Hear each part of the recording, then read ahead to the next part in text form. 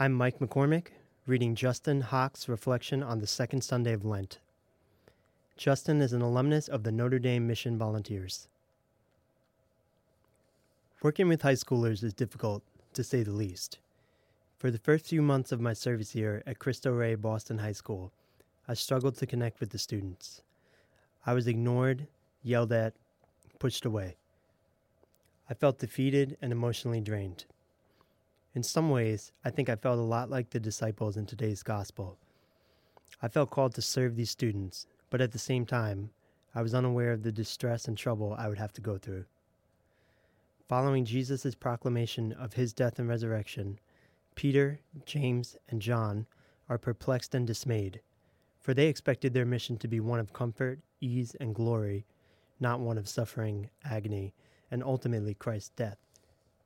In a similar way, I was dismayed by my first few months at Cristo Rey.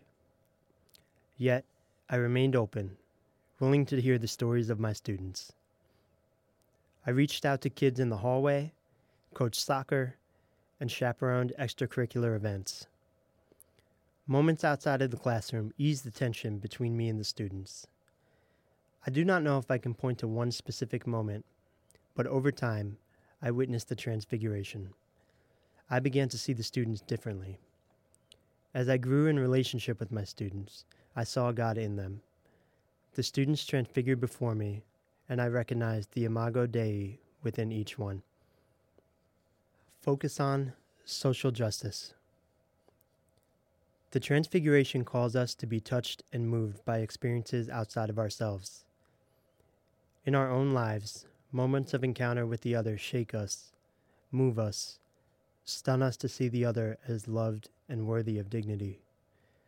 However, in this witness, we can also become paralyzed and unaware of how to respond. Nonetheless, the encounter requires action. We must use our moments of encounter to be fully transfigured, to come down from the mountain and be agents of social change. Prayer. Loving, all-embracing God, we thank you for the gifts this Lenten season to ponder on the mystery of Christ's life, death, and resurrection. Help us to listen and become aware of your call to be transfigured into disciples of love, compassion, and empathy. Offer us the grace to trust in you in times of suffering, the courage to risk suffering out of love, and the patience to sit in the mystery of your promise. We ask this in Jesus' name. Amen.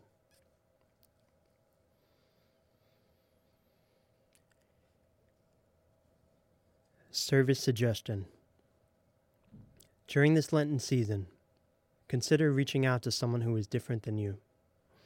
Perhaps it is a person experiencing homelessness, a person of a different faith tradition, or a person new to your faith community. Challenge yourself to be uncomfortable, disturbed, and moved. Take the time to hear their story and all their joys and sorrows. Often we think of service as a means of providing something for someone. However, accompaniment and listening are just as meaningful forms of service.